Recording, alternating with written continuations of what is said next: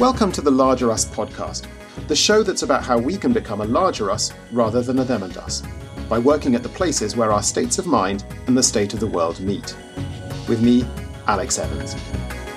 Find out more about Larger Us's work and how you can get involved at larger.us.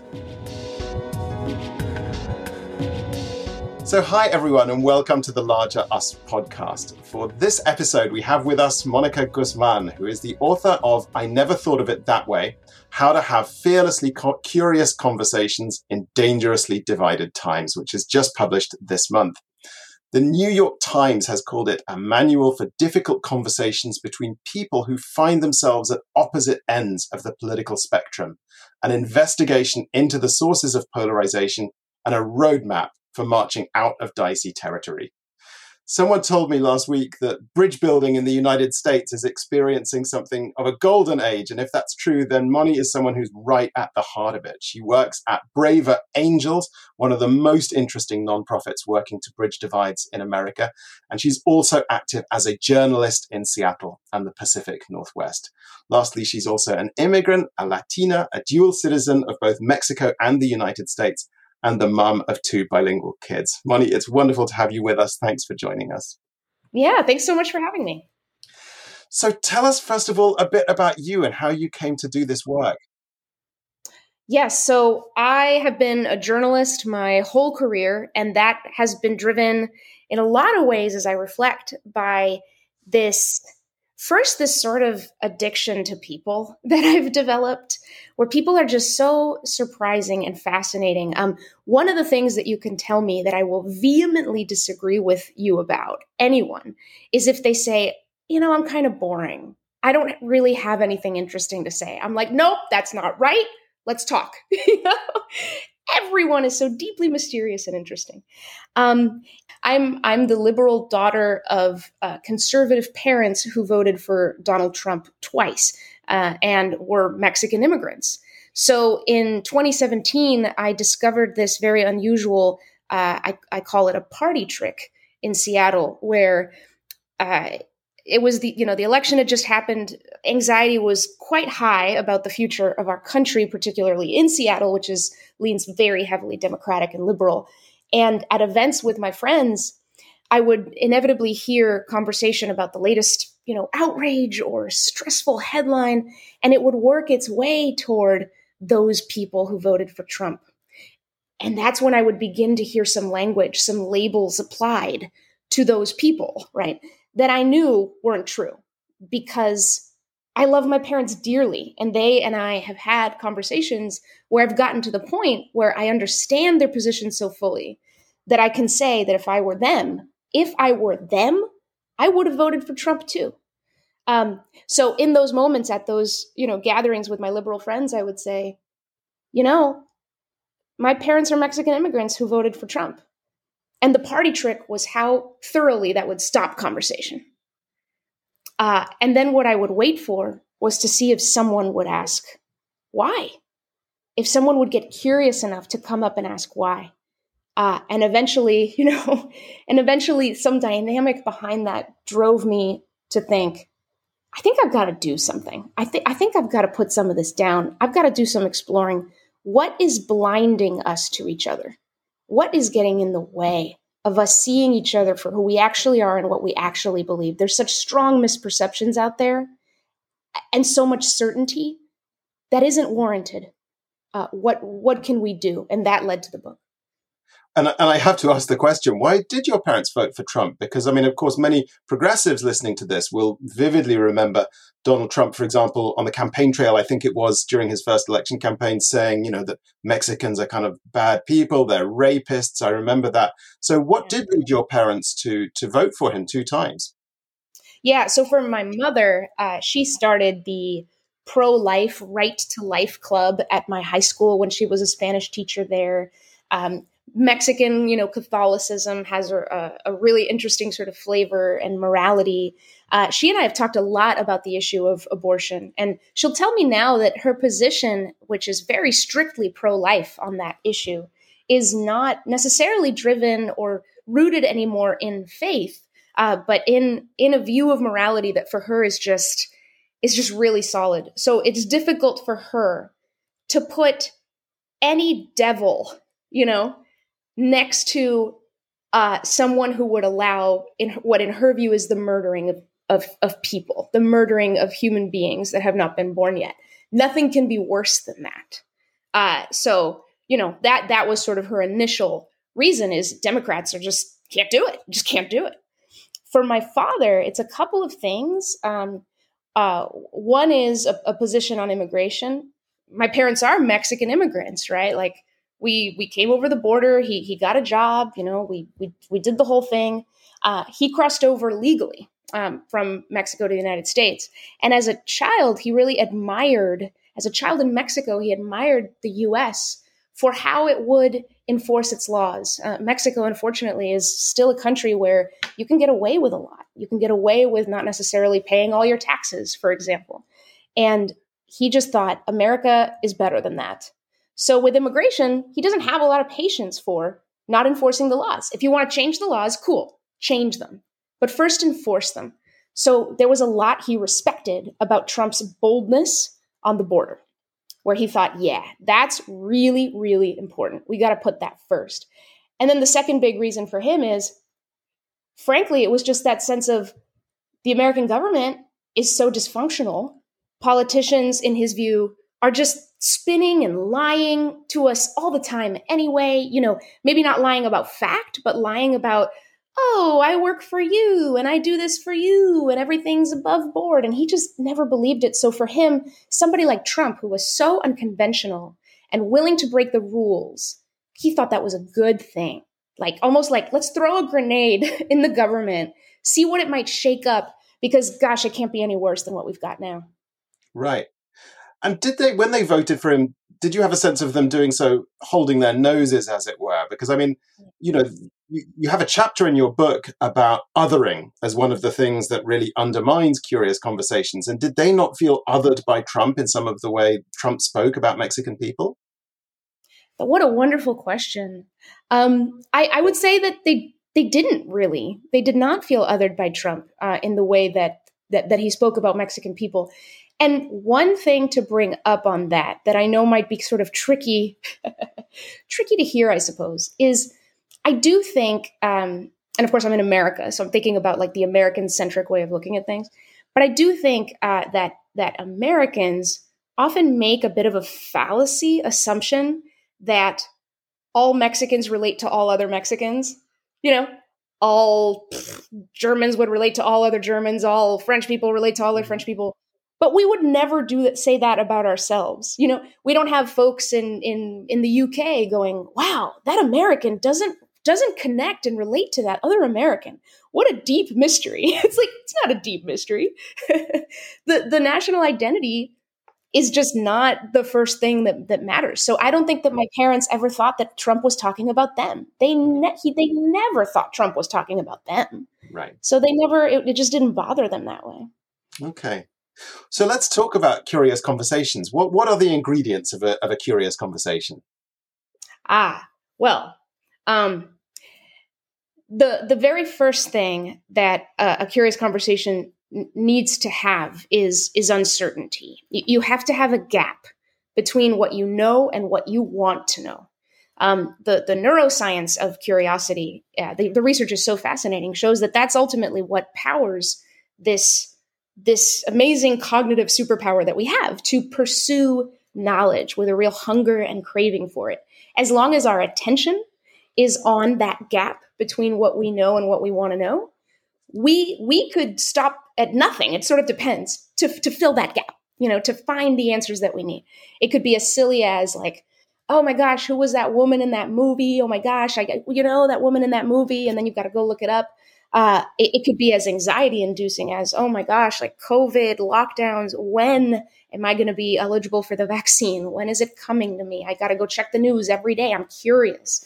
It could also be what's called interest-based curiosity, which is I have discovered something that's fascinating to me, and I need to learn everything about it right now because it's so cool, right? And so when people talk about like, I ended up going down like a rabbit hole on so-and-so, It's often because we're just driven by this desire to know, and it just doesn't turn off because our attention is on the next question that we need to answer. So that's where it begins. As a result of that, one of the major blockers to curiosity today in a polarized world is assumptions.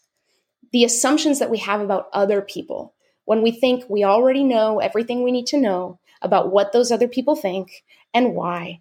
And so we're not curious about them. We're pretty certain. And certainty is the arch villain of curiosity. So the first thing you have to do to unlock curiosity that we're going to need to help in these divided times is to turn your assumptions into questions. And that means you have to notice the assumption as you're making it.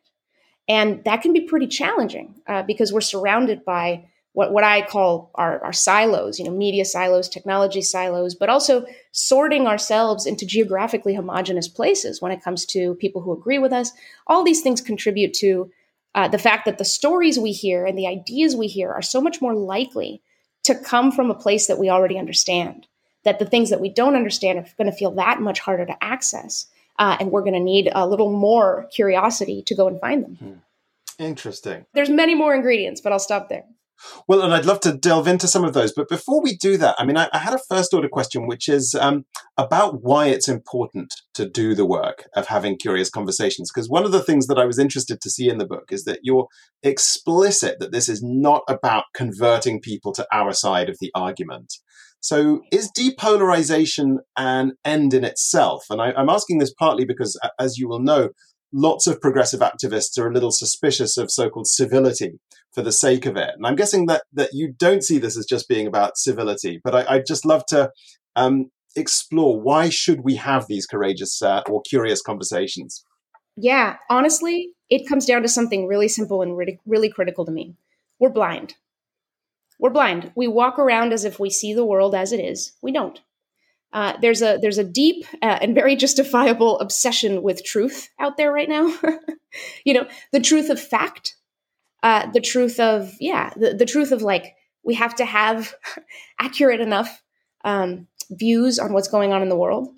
And here's what sort of irks me is we are so overwhelmingly concerned about the fact that facts seem to be not agreed to, right? Where they ought to be, where we believe they ought to be. And yet we seem to have very little to no concern about how uninformed we are about other people.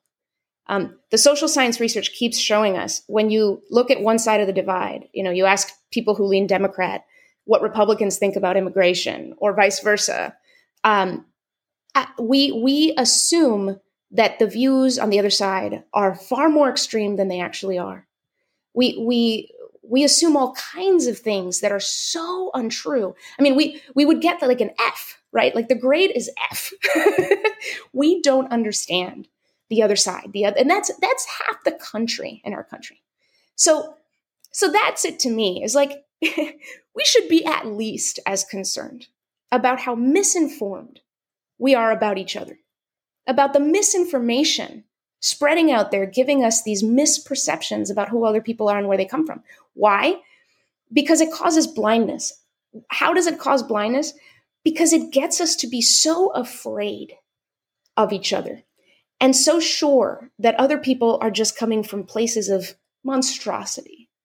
That then, if we see our society that way, how in the world are we going to get creative enough to tackle the enormous challenges coming at us right now? And I think we can see already, we've got our elected officials and they have no clue. Like it just, you look at it, nothing's getting done, because sometimes they get more points, they get more status from attacking the other side, joining that narrative, inflating our misperceptions, than they do from actually sitting down and figuring out what are the concerns at the heart of this issue. Let's collect them from across all our constituents, and let's sit down and figure this out. We're losing that ability because we're so blind. We're so blind to real people. So that's what it ultimately comes down to is, people think, oh, it's just about being nice. This is not just about being nice. Besides, being curious does not have to be nice. Nice does not play a role here. What does play a role is respect. Is people can't hear unless they're heard. And for people to genuinely hear each other, they have to begin by seeing the other person and the path they took to their views as being just as valid as their own. And that becomes a bigger and bigger challenge the more certain we are that other people are monsters. I remember reading a report here in the UK a while back called Divided Britain, which came out of the Policy Institute at King's College London. And one of their findings was that when you look at the nature of polarization in the UK, Brits are much less divided on the issues than they think. But what shows up very clearly in their findings is a whole lot of what they call affective polarization, where the two sides have intense dislike for each other, even though they don't necessarily disagree on all that much. So it sounds like that's very much the kind of polarization you're interested in the US as well. Would that be fair?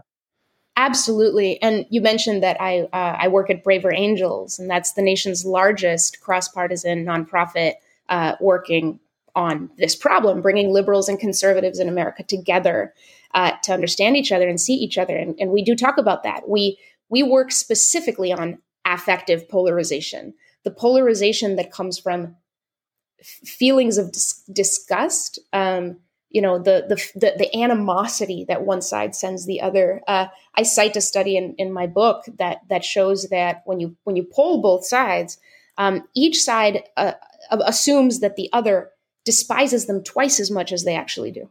Right. And we know from our regular lives, we don't need like social science to show us this. When we think other people hate us, we feel more threatened. When we feel more threatened, we're not going to get curious, right? That makes perfect sense. You can't wonder about something you think is out to get you. And you're going to latch on to more certainty about that threatening thing automatically because you want to live a meaningful life. You want to feel free enough to live that life. You're going to avoid the thing that's coming to get you, Yeah, but right. what if that fear isn't even true? If that assumption isn't even true, then we're holding ourselves back in a huge way. And to me, we have a lot of problems in the society, but that one's at the foundation of all the others in some ways. Yeah, right. So let's dig into some more to what it takes to have a kind of a curious conversation. And one question I had on this was whether you felt that a precondition for being able to have an effective, curious conversation is that, do you need to go into it with the possibility in your mind that you might be wrong? Mm-hmm. Oh, I love that question. That certainly scares a lot of people, and I think it's a big step for a lot of folks. Our need to be right is pretty hardwired in us. Our need to persuade is pretty hardwired in us. It comes from, a need to feel like we are good people. We don't want to think that the ideas that we care about, might be off. We certainly don't. So yeah, I very much understand that. Is that a requirement for a curious conversation to come in, very zen, ready to be wrong? I would say no. I think that if you do manage to do that, you're going to move faster to understanding. You are, but it's not actually a full requirement. In my book, I break down curiosity into a practice. A lot of people think that it is a personality trait. Some people are more naturally curious than others. I question that. I don't think we have enough evidence to say that definitively. And to me, curiosity is much, much more accurately seen as a practice. So yeah, if you come in with your convictions pretty intact and you're like, I know I'm right about this, but I am curious. I want to see how other people believe the opposite. That is still very much possible. You can absolutely do that. I use the analogy of some smartphones have, the apps on the screens, right? The little squares and a little grid. And then in a bunch of those systems, you can kind of do a couple of things so that you put it in what's called, what can be called wiggle mode. The apps start to move a little bit in place and shake in place. And that's your cue that you can move them around. You can delete an app you no longer need. That to me is the best analogy for how to come into a conversation across difference, holding our own beliefs. You're still holding them. They're right there, but you're allowing them to wiggle in place a little bit. You're allowing a little room in between so that you can actually truly consider other perspectives and they can flow in your mind. And if there's any place that they would naturally kind of lock, grip, then they do. And then you think or say, I never thought of it that way. And that's the title of the book. And that phrase, chasing I never thought of it that way moments, is a really beautiful path to curiosity. And what you need to do that is expose yourself to different perspectives, but curiously, not under a sense of threat, not with any fear that the conversation is going to harm you. And we can talk about that later, but genuinely open to how other people walked different paths to get to their views. You do not have to let your own views go. One of the things I was curious about myself was how to map what you talk about into the book onto somebody like Daryl Davis, whose story I'm sure you know, the African-American blues musician who's through kind of conversation and even friendship persuaded more than 200 white supremacists to leave the Ku Klux Klan. And I mean, obviously, I assume that Daryl goes into those conversations without entertaining the possibility that they might be right, but nevertheless curious about what led them to those views. So I guess one of the things that comes out in your book is that you can have different kinds of curiosity. It doesn't have to be curiosity about whether they're right and you're wrong. It could be just curiosity about how did you reach such divergent standpoints. Exactly. And in fact, you asked about the ingredients to curiosity, and that is one of them, is to ask how, not why. In a climate of distrust and a lot of fear, why is a perfectly beautiful, natural, and wonderful question. There's a name for that kind of curiosity. Epistemic curiosity is curiosity about why. Like, why does this happen this way and that happen that way? It's beautiful, and it's at the foundation of a lot of things.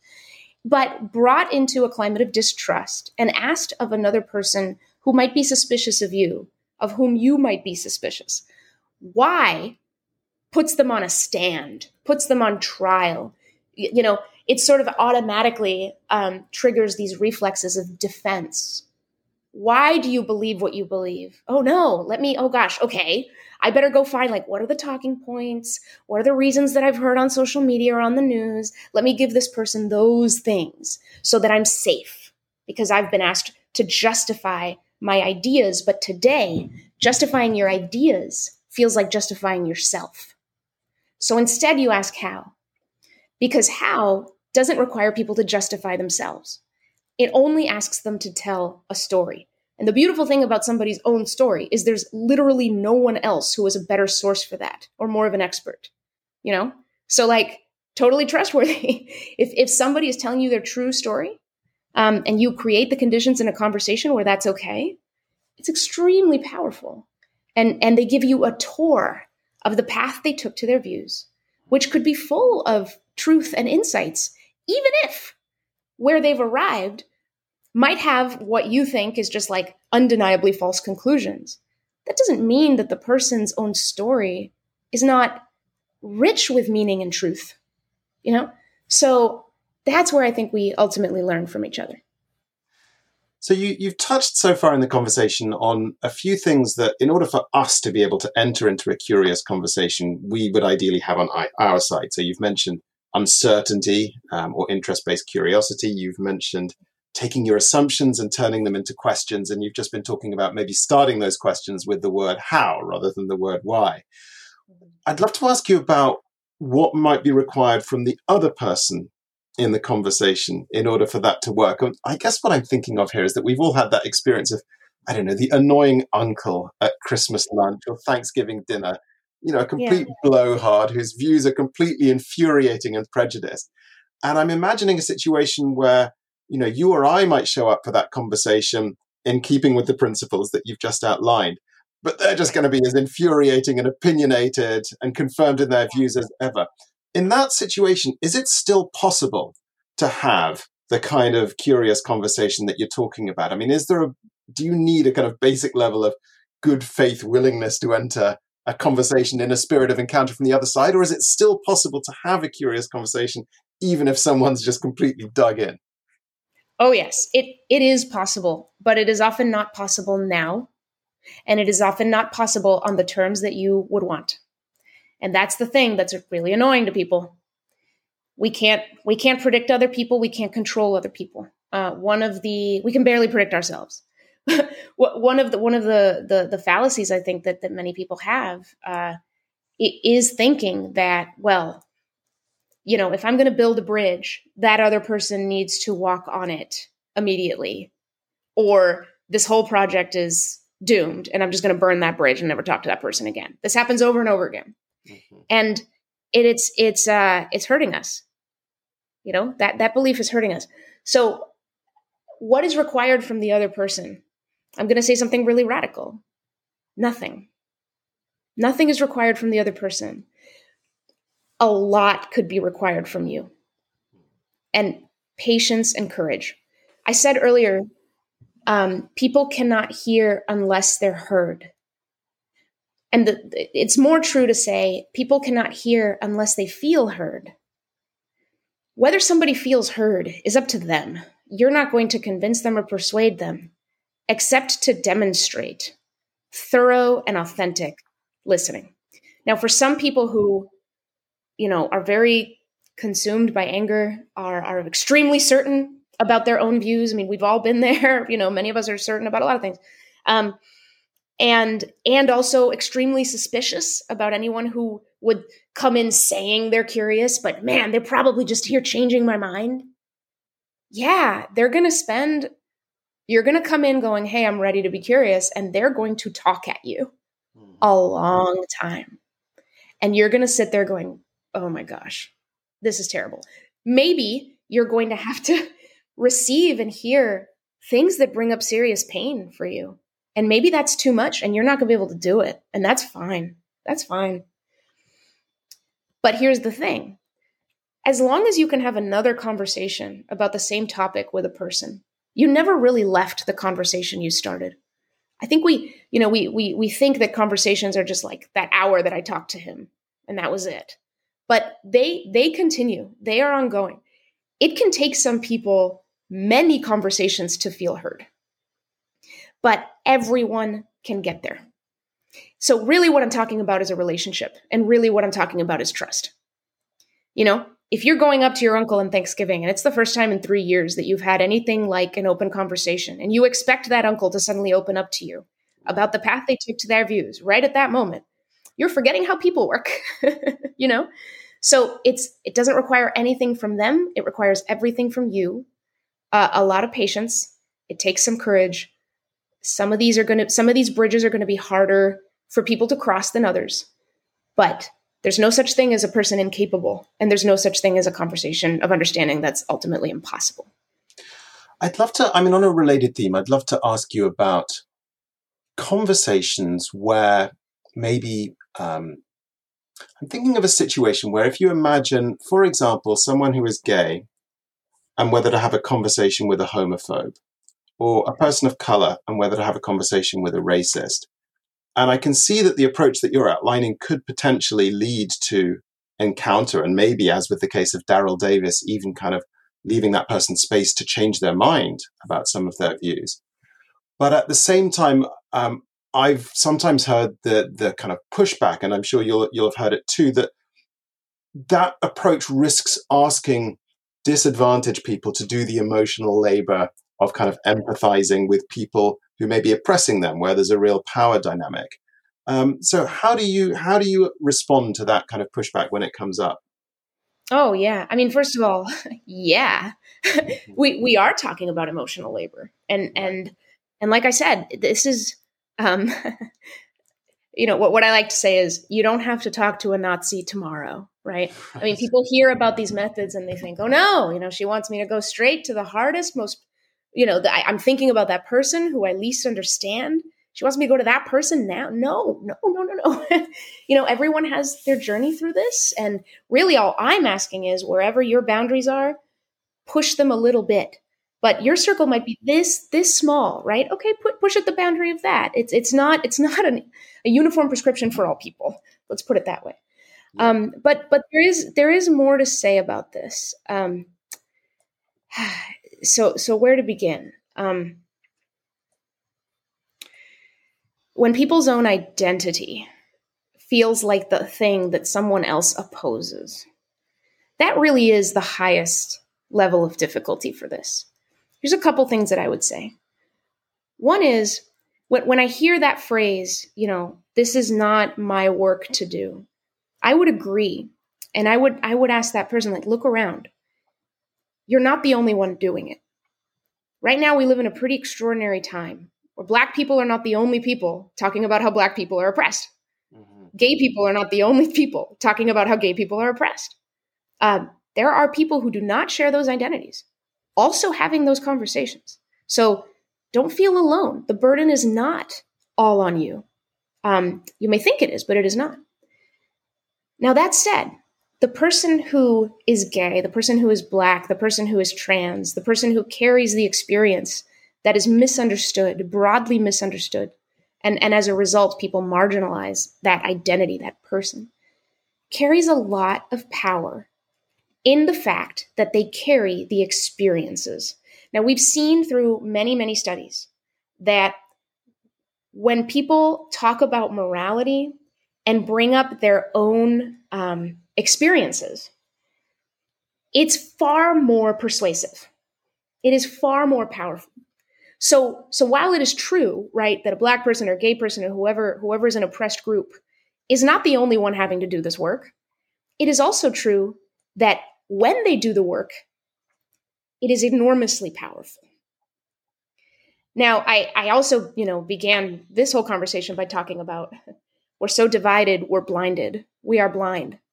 So, logically, if you play this out, right, if the problem is that we're not seeing each other, and the people who need to be seen take themselves out of that, I don't know how that ends up. Do you know what I mean? But I think the theory is that, those people who hold those identities take themselves out of the process, but others do the work for them. Right. I mean, that could still work, but I think it's slower and I think it's less powerful.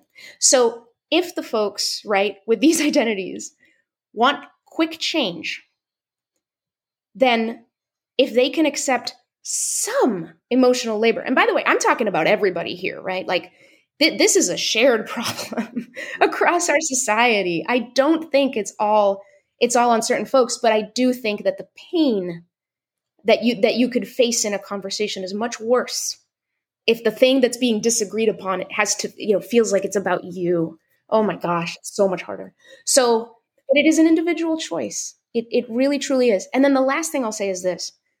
We also talked about how, each side assumes the other despises them twice as much as they actually do. Mm. I believe that there are a lot of people walking around right now who are living under enormous anxiety. And that some of that anxiety is based on misperceptions of reality, misperceptions of what people actually believe. So that's the question. You're already doing emotional labor, living in a world that is scarier to you than it needs to be. Right? So this is not just about jumping into emotional labor from a place of, I'm fine. No, many people are feeling absolutely not fine and already under threat. So what if jumping into this unknown in even the ways that you feel comfortable, again, you don't have to talk to a Nazi tomorrow. You do not have to be Daryl Davis. But what if each of those conversations actually lowers the anxiety and the fear as you talk with people instead of about them? What if you see more of the reality of people's perceptions and you realize they don't hate you as much as you think? That will reduce emotional labor, the emotional labor that you face every day. So, I mean, that's not an easy thing to adopt maybe, but that's the situation we're in. One of the parts of your book is called Honesty, and it talks about how to prioritize candor and clarity in conversation. And I'd love to ask you about that, because I think when I first started trying to kind of consciously have conversations across lines of difference, I would think a lot that it was all about listening and the quality of attention and, asking open-ended questions. And I think something it took me longer to realize was that actually practicing emotional disclosure is also just as important a part of it, and kind of telling your own story, and that there's a certain kind of generosity to opening up and showing some vulnerability. And is that what you're getting at in the section on honesty? Could you talk a bit about that? Yeah, that's absolutely part of it. And I think you put it really well. earlier in the book, there's a chapter there's a chapter on conversation and the superpower of conversation. And this actually goes back to what we were just talking about too. We do walk long paths to our views. We have deep histories, experiences that are quite firm in our minds, right? And roots that go down, that explain our opinions if we're willing to ask about them and see them. In conversation, I love the language we use. We are in conversation. We are in a completely unique place where it's not just you and me. It's you in this moment, me in this moment, sharing meaning from our minds, where we have certain things concerning us and preoccupying us. And this is a conversation. It is an extraordinarily powerful way for us to enrich each other, learn from each other, challenge each other, piss each other off, etc. So what we tend to believe is that the only qualified content for a conversation is words. Mm-hmm. And that words are it, and arguments and reasons. But emotion is content. Right. Emotion is data. Passion is information, is content, is data. So there's a wonderful author, Valerie Kaur, who says, anger is a force that protects that which is loved. And it's a wonderful reminder that when you hear someone else get angry, when you hear yourself get angry, I think we're tempted to think, time to go. We're done, right? And it may be true. If you're adding a lot of heat to a conversation without cooking anything, then yeah, it's time to go. But if you're adding a lot of heat to a conversation with a lot of emotion, and you're observing the effects of that emotion, and you're going, wow, I gotta tell you, I'm feeling really worked up right now. Mm-hmm. And as I think about it, I think it's because that thing you said 2 minutes ago really bothers me. Can I tell you why? And then you get that buy-in and you're able to share. Yeah. I mean, what you said about abortion just sits right here in my gut. And I'm thinking, but what about this? And what about that? So I just gotta tell you, that's what I'm feeling. What do you think about that? And then all of a sudden the emotion, is itself something to build meaning around. And those are really, really cool moments, because people might at that point go, oh my gosh, I never thought of how someone could feel that way about it. And when somebody sees that, they themselves understand a new dimension of the issue.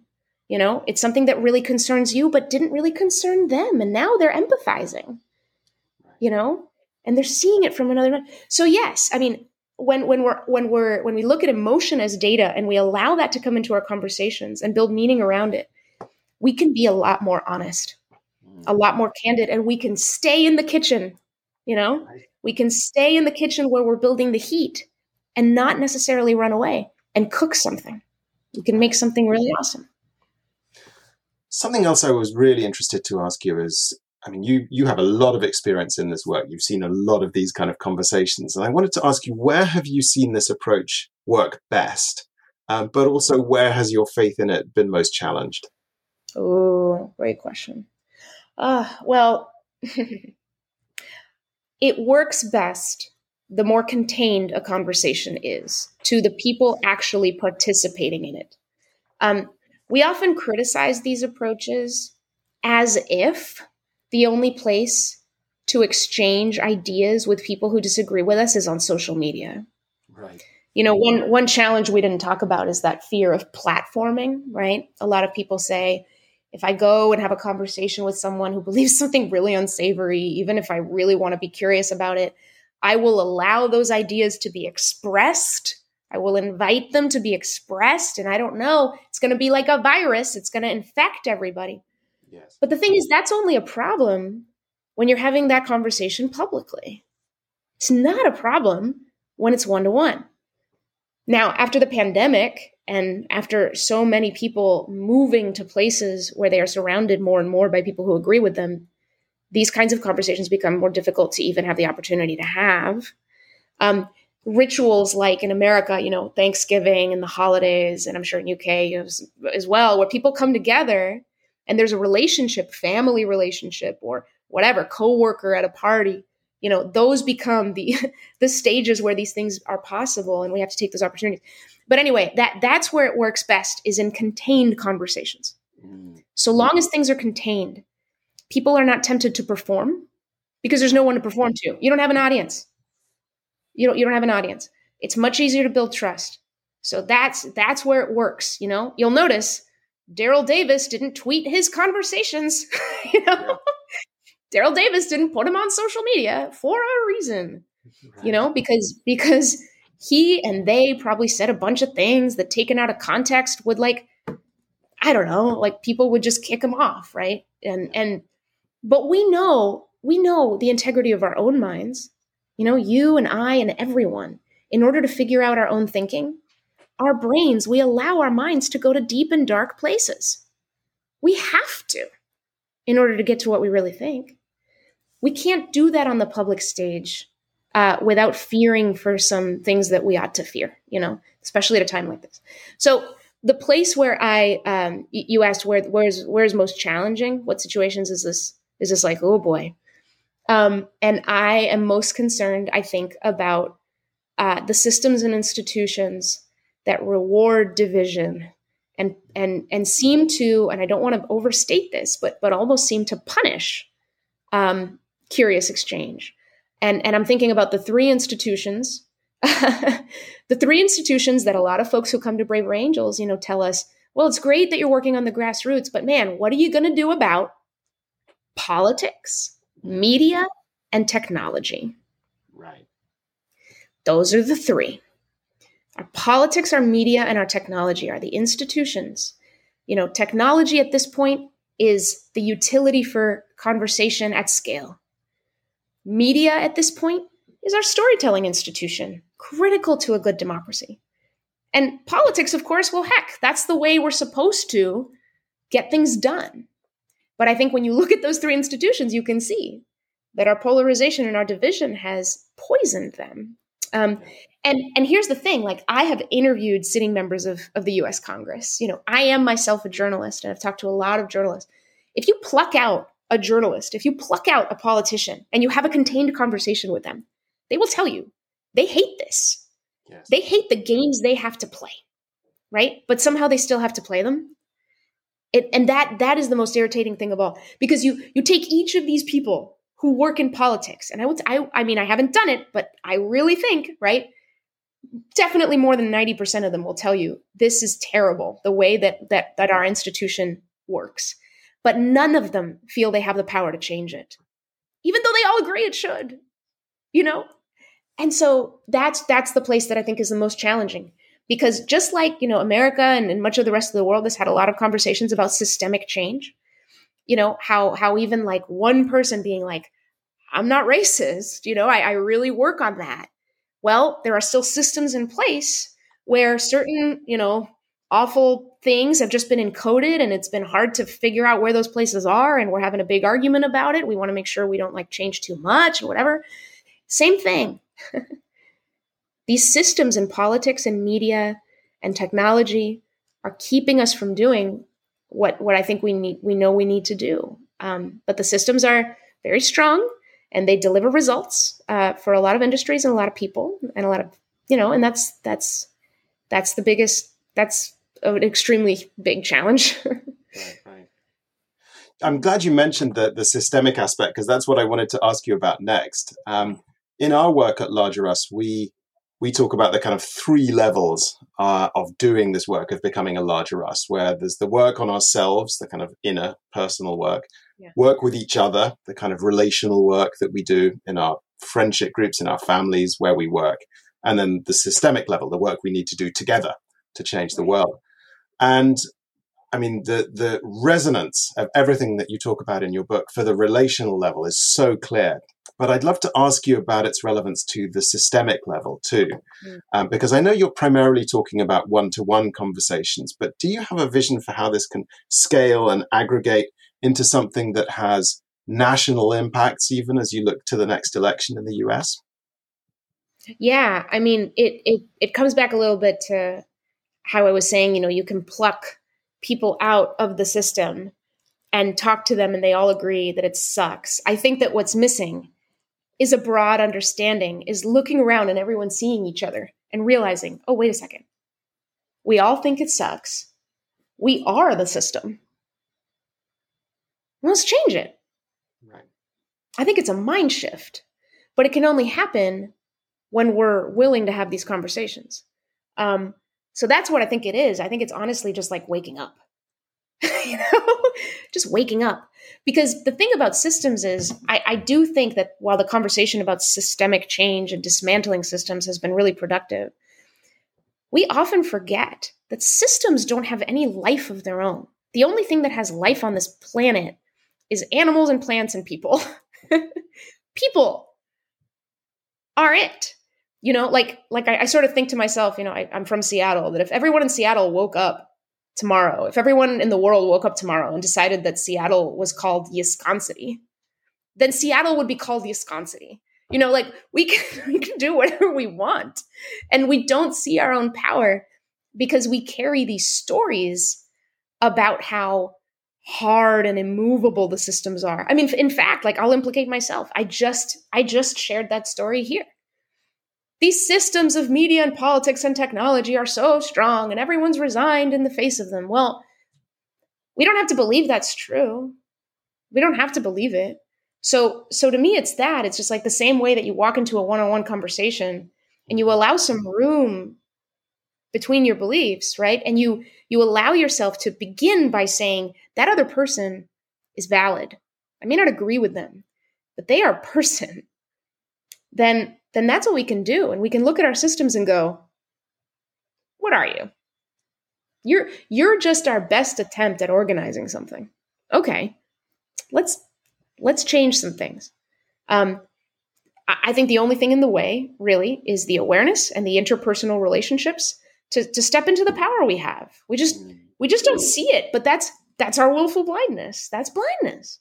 So yeah, even though I just said it's really hard and the most challenging thing, it's also the easiest thing. It's also the easiest thing for people to be like, oh, the one thing we're all agreed on left and right in the United States is how much this sucks. Let's change it. Right. It's interesting because as I listen to you, what you're reminding me of is that field of practice known as systemic coaching, which are kind of coaches who work with a system that might be a team or an organization, but some system of relationships. And their whole approach is to try and make the system aware of itself, to kind of bring that visibility. And I've seen that approach work amazingly well with, families or teams or as I say, even organizations. But my question to them is always, how could you take this approach that so clearly has transformational potential and apply it to, really big systems like, as you say, tech or media or politics? So yeah, I mean, I very much agree. It feels like that's where a lot of the gold is buried. And I should add one other thing. So Braver Angels, having been asked many times, like, hey, you're changing lives on the grassroots level. Great. But what are you going to do on the systemic level?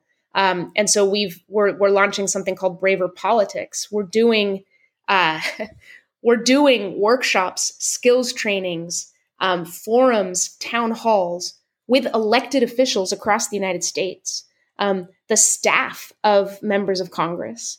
So we're taking all these things that we know work on the grassroots level in people's everyday lives, and politicians have asked us to bring it to them. And I think that's one of the most exciting things we're doing. And so that's Braver Politics, right? But first of all, we don't have like a very territorial sense about this. Like we just want America to see itself. And I'm really excited about what would braver media look like. And again, it's not to give it like that label, but what would a more curious culture of media look like? What would a more curious culture of technology look like? And I got to tell you, just in the last few weeks, I've been meeting technologists too, who are coming to me with like hunger. Just, oh my gosh, like let's talk about this. I work at Facebook. I work at YouTube. Like I know that there's something we can do. I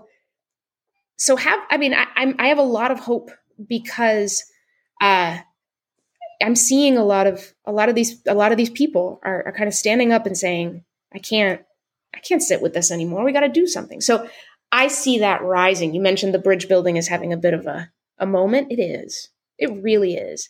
And not just among bridge building organizations. No, that wouldn't really be a moment. What's happening is that bridge building as a necessity is being recognized precisely in those institutions that unfortunately are incentivized to keep us divided. Right. People want to change those incentives from the inside because we're people. And all people can recognize that this is not a good place to be. Yeah. Even if the systems won't yet. I wanted to finish by asking you about the applicability of your approach to international contexts, because of course, Ukraine is right at the forefront of everyone's minds right now. Yeah. And on the one hand, it's very striking to see how in Russia, Vladimir Putin is seeking to kind of foment a them and us narrative between Russians and Ukrainians, and also Russians and the West, apparently with some success. I mean, it's really sobering to see statistics that, 50 to 60% of Russians, as far as we can tell, strongly support the war. And you'll also have seen the same accounts that I have of kind of Russians who disbelieve accounts of atrocities in Ukraine, even when those accounts are from their own relatives. Mm-hmm. But then on the other hand, and more hopefully, there's also these signs of, what we would call kind of larger us dynamics of refusal to other. And I think two amazing examples. One is Volodymyr Zelensky himself, and the other is the extraordinary video that Arnold Schwarzenegger just put out in the last 24 hours, where he appealed to ordinary Russians. And what's so interesting about Zelensky and Schwarzenegger's approaches is they're both, as I say, refusing to other ordinary Russians, instead kind of reaching out to them, ignoring Putin, but appealing to his base. In Schwarzenegger's case, really talking about his affection and respect for Russians, or in Zelensky's case, sort of expressing compassion for the mothers of Russian soldiers, and so forth. And it strikes me that these are gifted leaders using a lot of the principles that you talk about for, curious conversations, like you've talked about the centrality of respect and avoiding contempt. And I just wonder, at this point where there's such powerful potential for kind of othering between not just individuals or political tribes, but between peoples, is there scope to apply the principles that you're talking about, not just in the way that leaders like Zelensky or Schwarzenegger communicate, but also to start to build a culture of encounter between peoples? I mean, do you know of any kind of initiatives that seek to build contact between peoples in situations like this, where there's kind of this high degree, as I say, of othering, but also potential from reaching out to ordinary Russians if that can subvert support for Putin? Yeah, I mean, to answer the last question first, there's a long history of exchange programs that do exactly this, often targeted at students, but not necessarily. We know that works. And there's a lot of studies that show that even one conversation with someone will reduce prejudice, as long as it's with that person, not about the person. So we know that works. And I think taking a step back, what we're seeing, war cannot abide curiosity about other people. And this is uncomfortable too, but it's like the ability to kill, the ability to take away someone's livelihood and life altogether. We're humans. The only way that we could be moved to do that is to take our us and them othering to the max. I mean, and to be fair to our evolutionary history, this is the way that we have evolved. Lots of tribes of people, and the closer that they banded together against an enemy, the more victorious they would be. We are hardwired, when we feel threatened, to bond to those who agree with us and attack those who don't. And we have done it in a violent and brutal way. I mean, that's what war is. So it is important that, it's not just that, oh, we're at war and look how much othering we're doing. We wouldn't be at war if there weren't othering. It is the same thing. Mm-hmm. It has to be. It has to be for us to disrespect each other to that level. So that's what happens. Somebody needs to, people need to get to that point where the ends justify the means. There's something, Putin believes, or is at least convincing others that he believes, right? That no, this is ultimately what we need to do. And so I'm going to other with abandon because that's what I have to do. And it's information warfare. And I'm going to get that. I mean, that is the most effective kind of warfare right now is information warfare, because that's the thing that travels fastest and all around the world. When you think about going back to World War II, the propaganda that Japan had against America, that America had against Japan and Germany and all these countries, what was one of the things that was fascinatingly different then is that that information could not cross borders the same way that it can today. Right. So the fact that Schwarzenegger can sit there in wherever he made that video, make that video and have a hope that ordinary Russians could watch it is a miracle. So as much as I've been trashing technology, trashing media, hey, we actually have a chance of reaching each other. What that means is that those parties at war will stop at nothing to make sure that those messages don't get to where they could harm their war othering cause. But it also means that the people who want to inject, curiosity will continue to try. And because it just might work. So woof, that's a pretty amazing thing. If, to rehumanize ourselves and stop killing each other. Well, that's a great place and a hopeful place to wrap up. So, Mónica Guzmán, thank you so much for joining us for this episode. It's been an absolute pleasure. Moni's book, I Never Thought of It That Way, How to Have Fearlessly Curious Conversations in Dangerously Divided Times, is, as I say, published this month. I've read it. It's terrific. I really recommend it. And it's been great talking to you today. So thank you again for joining us. Thank you so much. This was a lovely conversation. I learned a lot from it, and that's what it's all about.